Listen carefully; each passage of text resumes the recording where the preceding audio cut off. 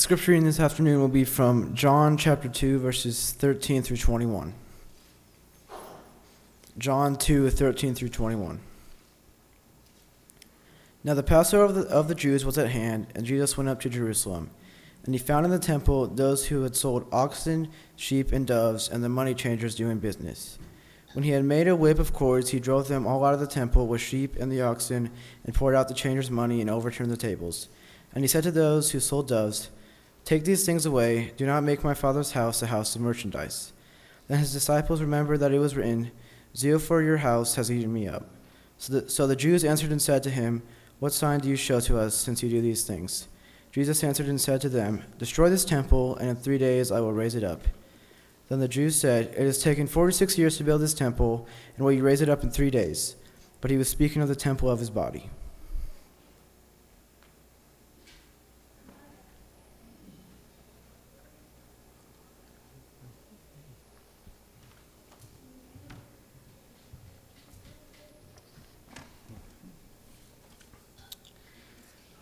Good afternoon. Thanks for being out tonight. It's definitely a great afternoon to be home taking a nap, so appreciate the intentional choice to be here today and to worship. Thank you, Jeremy, for leading those songs, and to look at the Word of God. We're going to continue. 2 weeks ago, we began a study on how to study with someone who is unfamiliar with the gospel, unfamiliar with the Bible. And we talked about how the Bible is God's Word, how the Bible is complete, and how we should not add or take away from the Bible. That is a foundational element before you begin to study, that you understand that this is going to be our standard, this is going to be our source. The next thing I want to talk about is the story of the Bible. And that might seem like a lot to take in, or a lot to teach at first, but when you realize that this Bible, it's 66 books, and it covers 15 or 1,600 years of history, it can be a little daunting, right? The New King James Version has 770,000 words.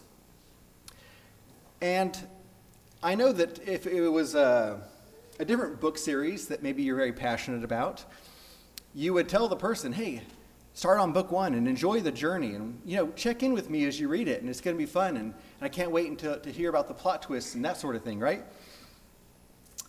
But this is something that is different. Because let's say you're reading a 7-book series, and in book 6 is something that could save that person's life. Well, you're going to tell them, you need to start with book 6. That's right where you need to go. But in order for you to understand book 6, I need to give you a quick overview of the rest of the series so that you understand what's going on. If Dennis mentioned The Lord of the Rings. If he said, "Hey, start with book 3," that's fine, if that's what's most critical for the person. But you're going to want to go ahead and explain who Frodo is, right? Or Bilbo. I always get them mixed up. But now, on one hand, this is daunting to someone that is unfamiliar with it, because it is about 57 hours of reading. But I did look at some other things. The single book, War and Peace, has almost as many words. There's a series of books called Harry Potter. You may have heard of them. They're well over 1 million words, and those have sold over 500 million books. So this shouldn't be intimidating, but it is a matter maybe of priority. So you want to definitely, start with the Gospels. You want to get to what is most critical. But I think in order to do that, it is very helpful to begin with, to the person you're talking to look at the big picture of the Bible. And this is very helpful for me, even having come up in the church, to understand the framework and the context, because everything else that you study is going to be about this one story. It all ties into this one story. So, like I said, where do you start? I would start with the gospel, maybe Mark. It's nice and short. You get in there with a big impact, because that's where you find the life-saving and the soul-saving information. It's most critical, but you want to help them to understand. So last week we set some groundwork. This week we're going to zoom out and look at the big picture, the frame and the context for what we're speaking. And again, I'm going to rely heavily on some scripture. I did print out a little slip-up that's on the table again.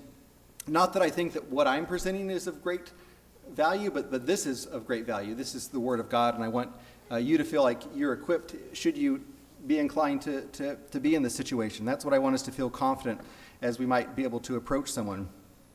And so that's what's important. You have those scriptures. The way that you frame it in context, it would be something that you would give to that discussion. So let's begin. What is the Bible about? We should all be able to answer that question, but can you say it in a few words? Well, what's it about? Well, let's see. It starts with, where do you start? Where do you begin? Well, I think a good place to begin is right in the beginning. So let's go to Genesis chapter 3. And I'm going to turn along in the Bible to each of our scriptures, so I hope that you take the opportunity to as well. Get that sense of what that is to turn along with somebody and to be together, read together with them. And I'm reading out of the ESV today, the English Standard Version. And in chapter 3, you're going back to the beginning of the story. You're going back to the beginning of time. You're going back to the beginning of creation. And God has just made this wonderful thing. And he said it is good. And after each day of creation, he said it is good, except day 6. And after he created man, he said it is very good. And then in chapter 3, we haven't been going along very long in the story. We're going to have a problem. And that's what we're wanting to understand here. What is the problem? What is the issue that is what the story is about? And in chapter 3, let's go with, we'll start at the beginning. Now the serpent was more crafty than any beast of the field which the Lord God had made. And he said to the woman, "Indeed, has God said that you shall not eat from the tree of the garden?" The woman said to the serpent, "We may eat of the the fruit of the trees in the garden, but God said, you shall not eat of the fruit of the tree that is in the midst of the garden, neither shall you touch it, lest you die." But the serpent said to the woman, "You shall not surely die, for God knows that when you eat it, your eyes will be opened, and you will be like God, knowing good and evil." So when woman saw the tree was good for food, and that it was a delight to the eyes, and that the tree was to be desired to make one wise, she took of its fruit and ate, and she also gave some to her husband who was with her, and he ate. It's interesting that temptation there that's described, it was good for food, so it was a delight to the eyes, and it would make one wise. Lust of the flesh, lust of the eyes, pride of life, all wrapped up in one.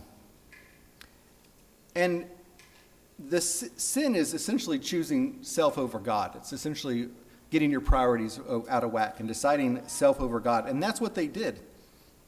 But did they die?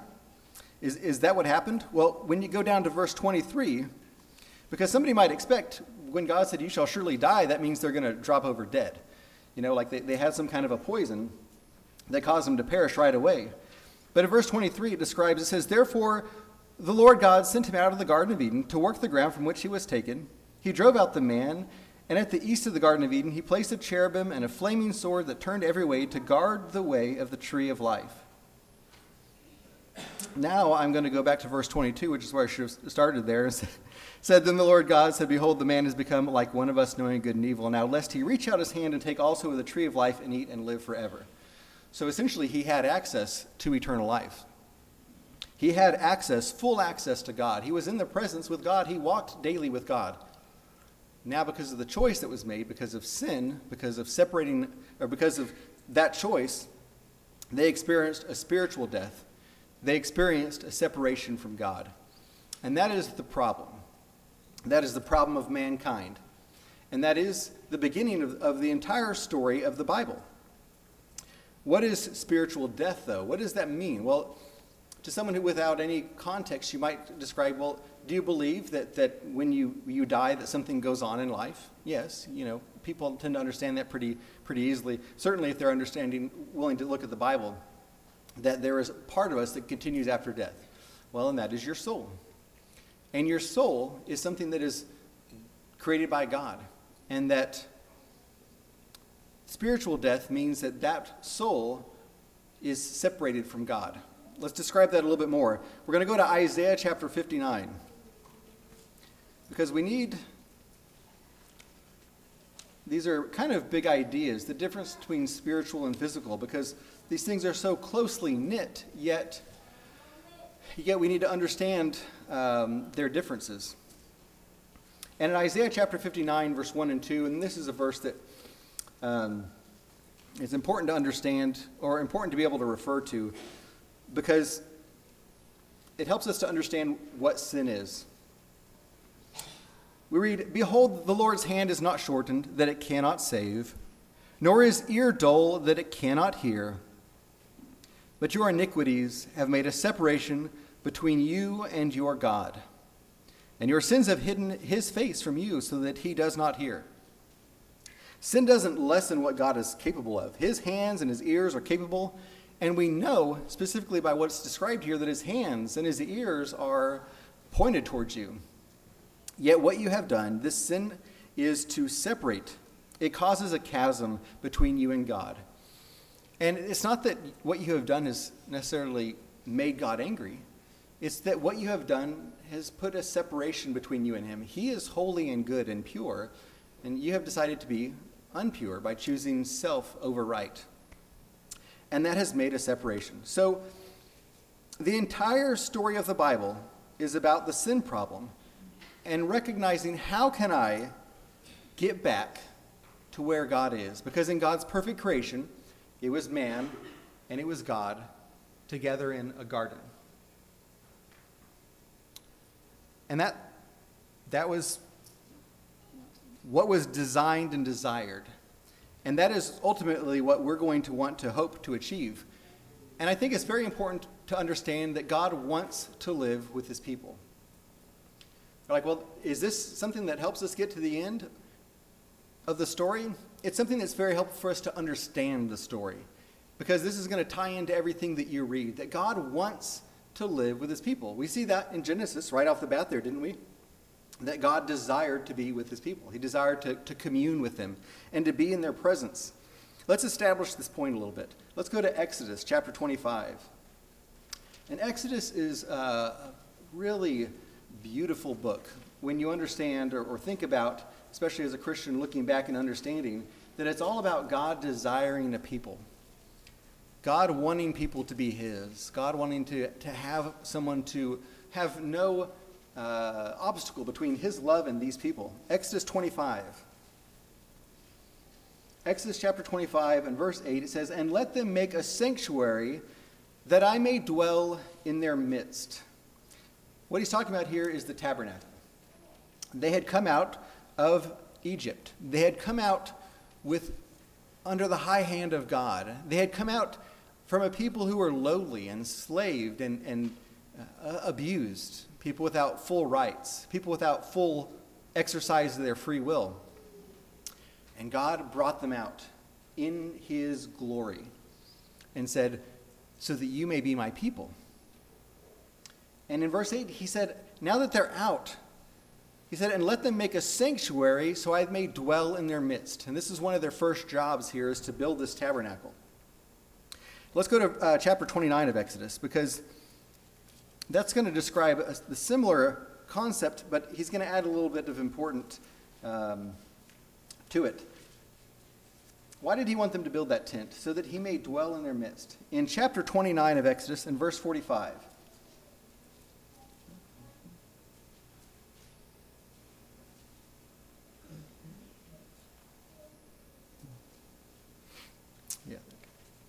He said, "I will dwell among the people of Israel, and will be their God. And they shall know that I am the Lord their God, who brought them out of the land of Egypt, that I may dwell among them. I am the Lord their God." Here he's actually saying that that's his goal, that's his desire, to dwell among the people of Israel, to be their God. That was an element of his being their God, is that he be amongst them.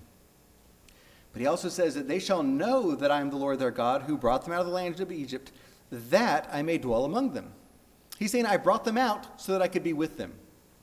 And that's something that I had to ponder for a while. I had to really think about that. Could he not be amongst them in the land of Egypt? Well, he's kind of here saying he brought them out so that he could, so that he might dwell among them. And I don't know that I have the exact precise answer here, but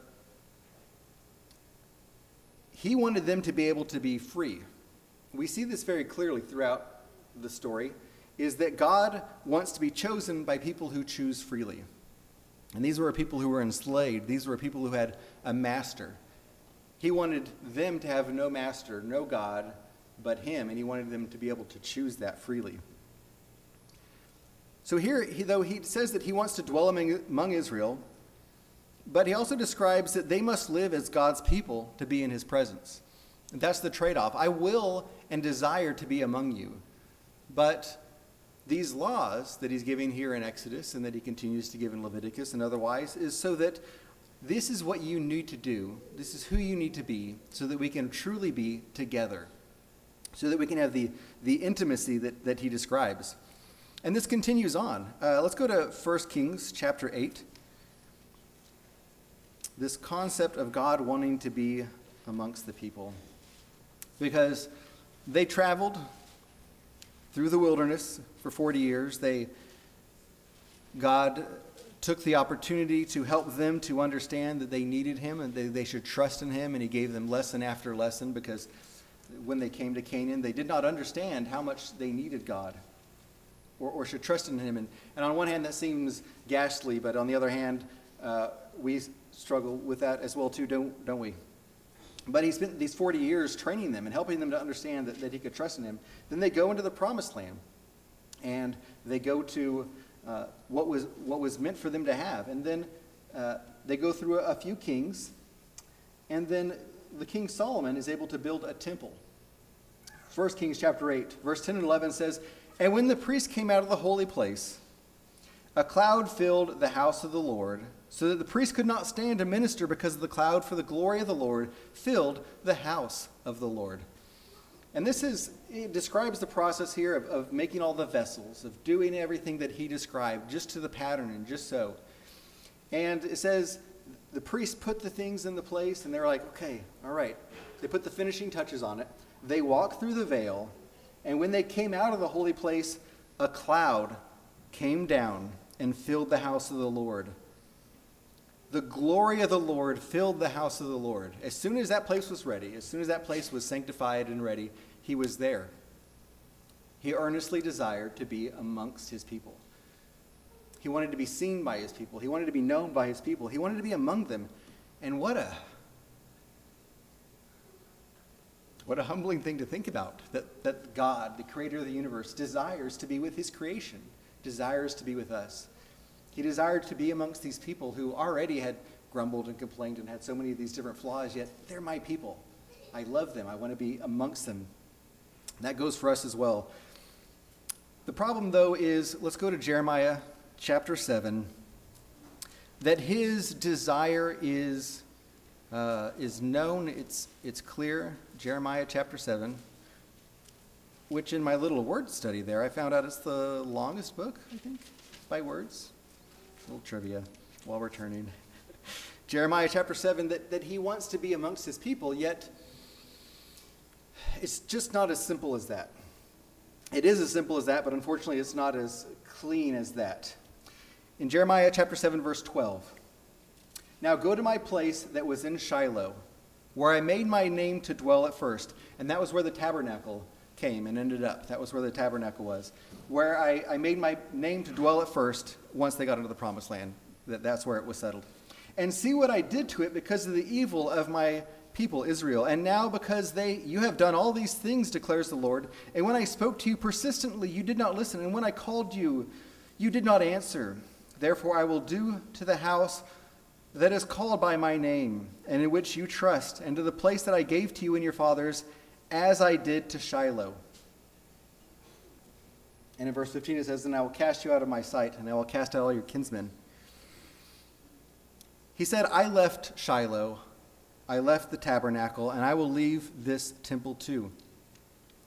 But he describes a little bit about what he tried to do to make it work. And Mark, in his lesson some weeks ago, he described that in quite vivid detail, God's description of his love for the people of Israel. And was it not perseverant and patient and kind and long-suffering? It was. But this is a critical element to understand in the Bible, that God wants to live with his people. Because as you go through the Old Testament, we see that God wants this. And they will just not do what it takes in order to receive what God wants to have for them.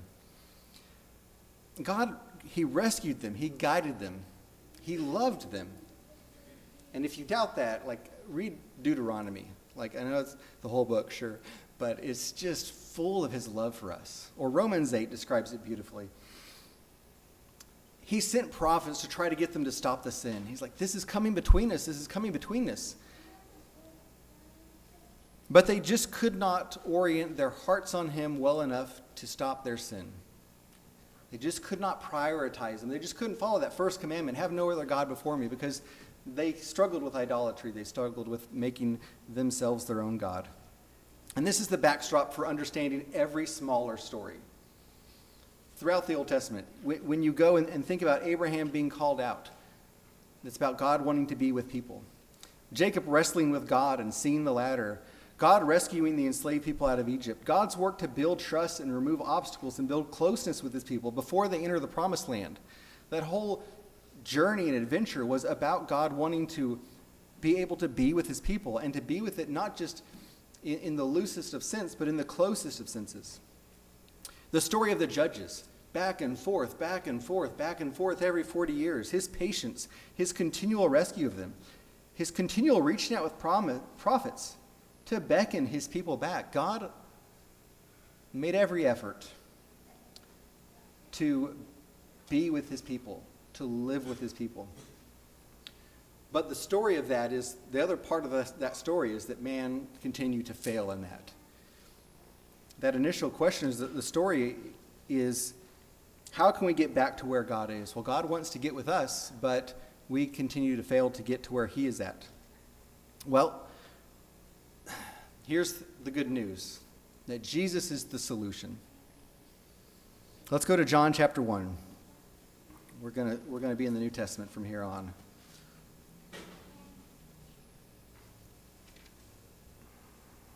We cannot be good enough to get to God.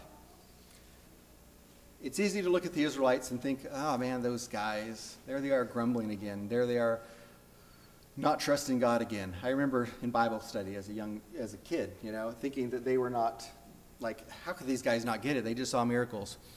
Well, even Christ said, I could give you a miracle and you would not believe, because miracles don't build faith. Miracles reveal, and miracles give an opportunity for faith to grow, like the word does, but faith has to be chosen and it has to be acted out. Faith is a work. When you think about it being that it's understanding and like work, it's putting something that is of future value, sacrificing now for the future. It's very much like work in that way, but people were just failing at that. And so in John chapter 1, verse 1, we're going to see the solution here. It says, in the beginning was the Word, and the Word was with God, and the Word was God. And going down to verse 14, and the Word became flesh and dwelt among us, and we have seen his glory. Glory is the only Son from the Father, full of grace and truth. We could not get to God. The same God from Genesis, the same God who wanted to be with the Israelites. So he came to us. There was this separation, and he came to make a way so that we could be together. That's the gift that's going to be given here. In John chapter 2, this is where Dylan read scripture. We see that Jesus is going to build a new temple. And what was a temple? What was the place of the temple, right? It was supposed to be a place for God to be able to be amongst the presence of his people, so that they could come and they could worship him, and they could be that they could know him, that they could fulfill their obligations to him, and that a degree of his glory could be recognized by his presence. Yet there just be the fact that he is there amongst them. And let's go ahead and read these verses again. It says, the Passover of the Jews was at hand, and Jesus went to Jerusalem. And in the temple he found those who were selling oxen and sheep and pigeons and money changers sitting there. And making a whip out of cords, he drove them all out of the temple with the sheep and oxen, and he poured out the coins and the money changers and overturned their tables. He told those who sold the pigeons, take these things away. Do not make my Father's house a house of trade. His disciples remembered that it was written, zeal for the house will consume me. So the Jews said to him, what sign do you show us for doing these things? before we go there, just take these things away. Do not make my Father's house a house of trade in verse 16. Jesus knew the story of the Bible. Okay, he understood this. Imagine people making the Garden of Eden a house of trade. This is where God is wanting to be close and intimate with his people. And they're saying, this is a place where we're going to make money. You understand Christ's passion in this part of the story. In verse 18, and the Jews said to him, what sign do you show us for doing these things? Jesus answered them, destroy this temple, and in 3 days I will raise it up. The Jews said, it has taken 46 years to build this temple, and will you raise it up in 3 days? But he was speaking about the temple of his body. When he was speaking about the temple of the body, he said, destroy this temple, this one. They didn't understand that. They thought he was talking about the big one. But he understood a proper or a future temple. And in 3 days, I will raise it up. Christ says that this place has been profaned and always will be, because you continue to choose to profane that which is holy and righteous and blessed and a gift, and you're going to just continue to make it earthly and vain and ugly. So it's time for a new temple.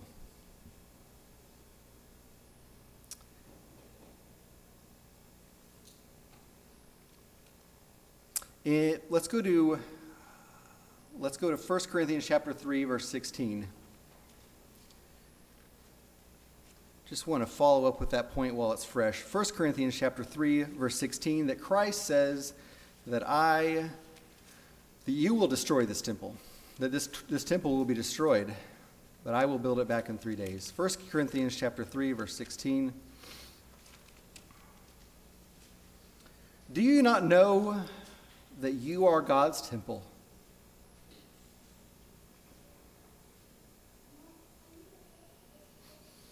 And that God's Spirit dwells in you?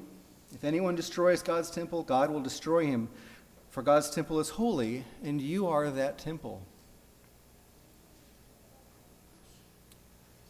And in chapter 6, verse 19 of 1 Corinthians, or do you not know that your body is a temple of the Holy Spirit within you, whom you have from God? You are not your own. You are bought with a price, so glorify God in your body.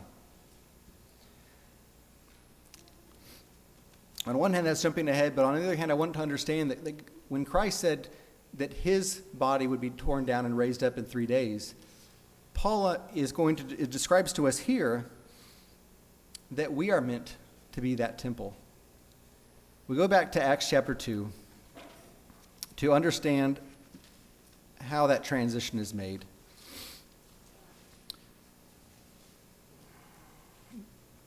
Again, recognizing that God wants to live with his people. What does that look like for us?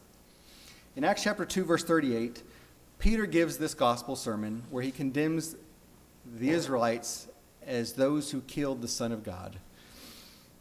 He describes that God reached out to them in the thing that they had been looking forward to for many years, because they had been looking forward to the Messiah. And they understood that much. But then what God offered to them, they killed. And they said, what shall we do? What shall we do? And he had already said that back in verse 21, whoever comes and calls upon the name of the Lord shall be saved. They understood that there was something that needed to be done to call upon the Lord. But give us the details. What shall we do? And Peter said to them, repent and be baptized, every one of you, in the name of Jesus Christ for the forgiveness of your sins, and you will receive the gift of the Holy Spirit. For the promise is for you and for your children and all who are far off, everyone whom the Lord our God calls to himself. Forgiveness of sins and the presence of God is offered here. The gift of salvation, the removal of separation, sin, spiritual death, separation from God are all solved with Christ because of this gift, because of this opportunity to repent and be baptized. It's not change your ways and get wet. Repent and be baptized, every one of you, in the name of Jesus Christ. Your sins will be washed away. Your sins will be taken away. the things that is between you and God will be gone. And then as we looked at in 1 Corinthians there, then you can be a temple of the Almighty God. You will receive the gift of the Holy Spirit. You will have that salvation. And so going back to the idea of where do you begin in a reading, this is why we started in the Gospels, is because you remember Paul, what did he preach? He preached Christ and him crucified. Okay, that's the most key element. That's what you need to understand. He often went to the synagogues first, but when he talked to the Gentiles, what did he preach? Christ and him crucified. He didn't preach Abraham. He didn't preach Moses. I mean, you get there later, hopefully, but he preached Christ and him crucified. That is the most critical element. All these other things that give such wonderful context and depth, but here is the solution: Christ and him crucified. Let's look in Ephesians chapter 2. One more verse on this point that Jesus is solution. Ephesians chapter 2, verse 11 through 13. I think we're going to skip around a little bit. Verse 11 says, "Therefore remember that at one time you were Gentiles in the flesh, called the uncircumcision by what is called the circumcision, which is made in the flesh by hands. Remember that you were at that time separated from Christ, alienated from the commonwealth of Israel, and strangers to the covenant of promise, having no hope and without God in the world. But now, in Christ Jesus, you who once were far off have been brought near by the blood of Christ." Let's go down to verse 17. "And he came and preached peace to you who were far off, and peace to those who were near. For through him we both have access to one Spirit, to the Father. So then you who are no longer strangers and aliens, but you are fellow citizens with the saints and members of the household of God." And then listen to this: "Built on the foundation of the apostles and prophets, Christ himself being the cornerstone, in whom the whole structure, being joined together, grows into a holy temple in the Lord. In him you also are being built together into a dwelling place for God by the Spirit." I was like, well, didn't 1 Corinthians you say that we are the temple? But here it's kind of saying we're together, cumulatively, corporately being built into the temple. Which one is it? Yes, it's both. How is this being described here? Is Christ is the cornerstone. The apostles are the foundation. And that we are being made into stones. And how are we being made into those stones? By being the temple ourselves. By individually, which is all we have control of, acting as the temple of God. And what does the temple do? It glorifies God. It shows God to the world. It lets the character of God be seen. That is what we ought to be doing. It is filled with the holiness of God. And together, we are able to grow and to be joined into what Christ has done, what the apostles have done, and make a whole structure that glorifies him, into a dwelling place for God by the Spirit. We are meant to be made into these stones to have a holy dwelling place, a garden on earth, a place where God is. And so some of the songs that we sing about being in the presence of God, sometimes it seems, well, he's busy, or, is he here right now? Well, he really wants to be. It's exactly what he wants to do. When we sing about him being in our midst, that is what he earnestly desires to do. So let's make sure that we're doing what we can to let him be in our presence as he so desires to be.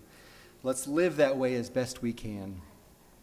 He does not expect perfection, but he does expect us to orient our minds and hearts towards him in such a way that we put him first, and that we act on that as best as we can. There's a difference between a mistake and a choice of who you are and what you will be. Mistakes are easily washed away. Us choosing not to orient ourselves on him is what rebuilds that separation. And I use that word orient, I think, a couple of times, and maybe it seems weird, but when sin is missing the mark or missing the goal, that's what that is it's orienting ourselves on this world or towards ourselves or our desires or all these other things instead of him. If we focus on him, then sin is not a problem. So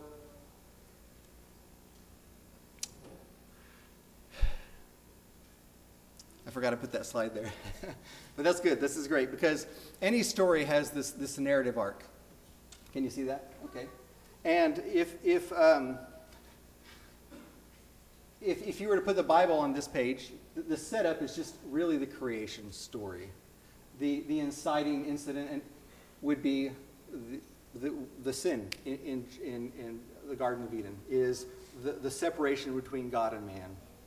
And this traditional story arc has there's different terms, but they ultimately come out the same. And Mark, you can fill me in on some of these later. But the rising action is what builds because of the incident. So that is all of essentially the Old Testament. The climax is Christ has come. The moment of what the story is about, the climax of Christ has come. The success or the failure of that climax. Did it have success? The New Testament, the apostles, the book of Acts, the letters that were written to the church. Absolutely. So where are we? We're right here. This is a success. The plan was a success, but it can be a failure. It depends on what we choose. This is where we are in the story. We are a part of this story. This isn't a book that we are not a part of. This is a book that we are in the middle of because there is prophecy. Resolution is something that we need to look forward to. What is the end of the story? Just a couple of verses here. 2 Thessalonians chapter 1 describes the end of the story. Because if this is a story about God wanting to be with his people, if this is a story about the separation of God from his people, and Christ being the means of bridging that connection, 2 Thessalonians chapter 1. It's going to play hard to get. If this is that story, then what is the end result of the options that are presented? 2 Thessalonians chapter 1, verse 8 and 9. We read, "Dealing out retribution to those who do not know God, and to those who do not obey the gospel of our Lord Jesus. These will pay the penalty of eternal destruction, away from the presence of God and from the glory of his power." The problem is that if we continue to not know God and not obey the gospel, then we will continue to be separated from God. That place is hell. And it's not devils with pitchforks. It's, there's descriptions of it being a place of suffering. But what is it? It is separation from God for all of eternity. Eternal destruction, away from the presence of God, away from the glory of his power. He's done what he can to bridge that gap. Which one do we choose? Because if we choose to continue to be separated from him in this life, we will be separated from him for all eternity. That will be sealed at death. Or, let's go to Revelation chapter 22. And I like when things come together because we started in Genesis chapter 3, and now we're going to go to Revelation chapter 22. The beginning and the end of the Bible. And you're going to notice some of the terms here are going to sound familiar. Revelation chapter 22, right in verse 1. "Then the angel showed me the river of the water of life, bright as crystal, flowing from the throne of God and the Lamb through the middle of the street of the city. Also on either side of the river, the tree of life, with its 12 kinds of fruit, yielding its fruit each month. And the leaves of that tree were for the healing of the nations. No longer will there be anything accursed, but the throne of the God and the Lamb will be in it, and his servants will worship him. They will see his face, and his name will be on their foreheads. And night will be no more. They will need no light or lamp or sun, for the Lord God will be their light, and they will reign forever and ever." In the beginning there was the tree of the knowledge of good and evil, and that is what Adam and Eve partook. And that is what we saw the Israelites partake in. They didn't just take one fruit, they got them all, That is the struggle that we have had, is partaking of that fruit. But here, in this place, there will only be the tree of life in the presence of God. They will need no light or lamp, for the Lord God will be their light, and they will reign forever. We'll be in the presence of God. It started in Eden. It ends with an Eden, forever in the presence of God because of Jesus. That's the end of the story. But what's the resolution of the story? Well, that's up to you. That's up to me. How are we going to live that out? And last verse we're going to look at is in Revelation chapter 3. Because heaven and hell are such big ideas. And we can understand how they fit in the story. But I just want to read one more verse to show that we are in that story. And, well, these are some letters written to the churches. And it's like, well, is that to me? Who is he speaking to here? Well, he's speaking to New Testament Christians. He's speaking to churches as they were trying to follow him. They weren't doing it perfectly. He wrote 7 different letters.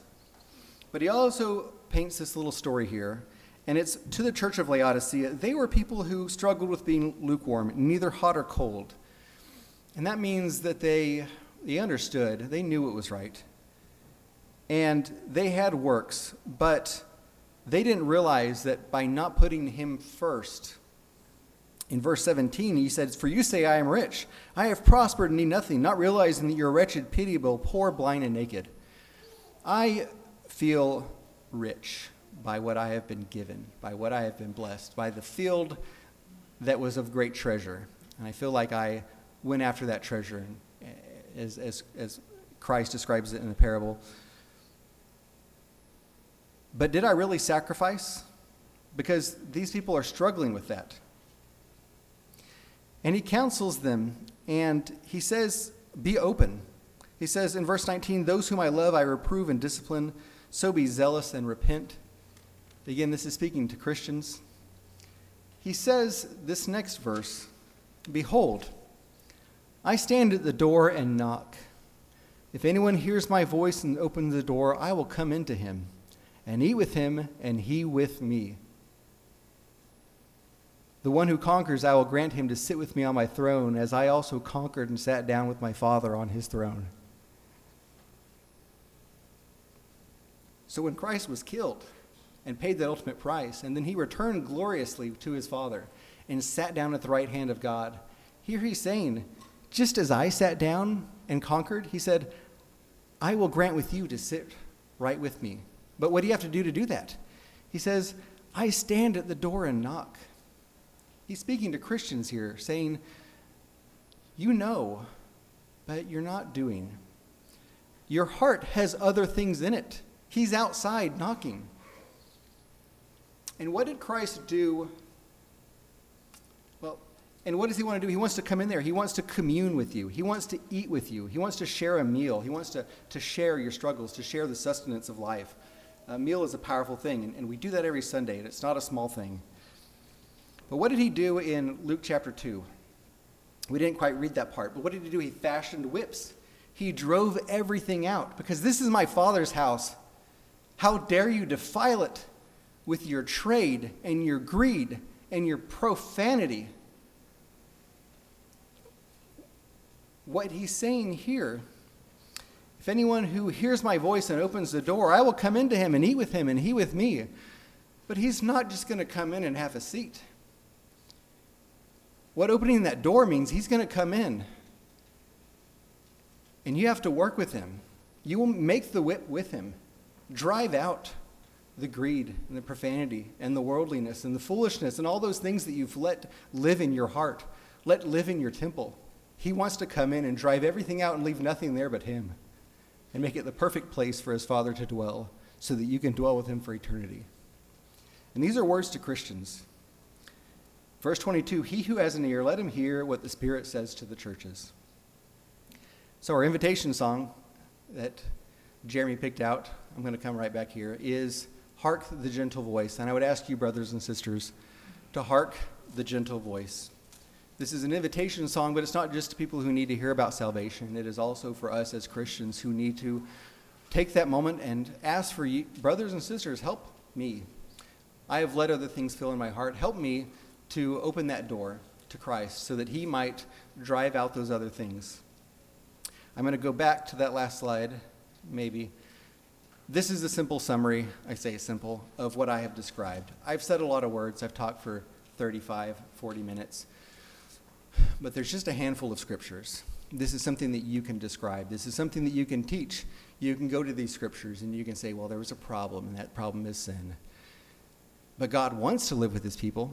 He wanted it so much that he tried hard, but he showed what that ended up with in the New Old Testament. So he came to us. He bridged the gap. He did all that he could do. He came to earth. Jesus is that solution. And now he wants that solution for you. That's the story of the Bible. That's what it's all about. You can teach that lesson. And if you'd like my notes, I'd be happy to text or email those to you. But the next lesson is going to be on looking at, if Jesus is the solution, how is that? How is that next step made? I hope you'll be here for that. But at this time, again, I want to extend that invitation, brothers and sisters, to listen to the voice of Jesus. He extends it. He wants to be fully in your heart, and let Christ dwell in you, and let God dwell in you as fully and richly as he can in this life, so that we can obtain that eternal home with him in heaven one day. If we can help you with either thing, then come forward now while we stand and sing the song.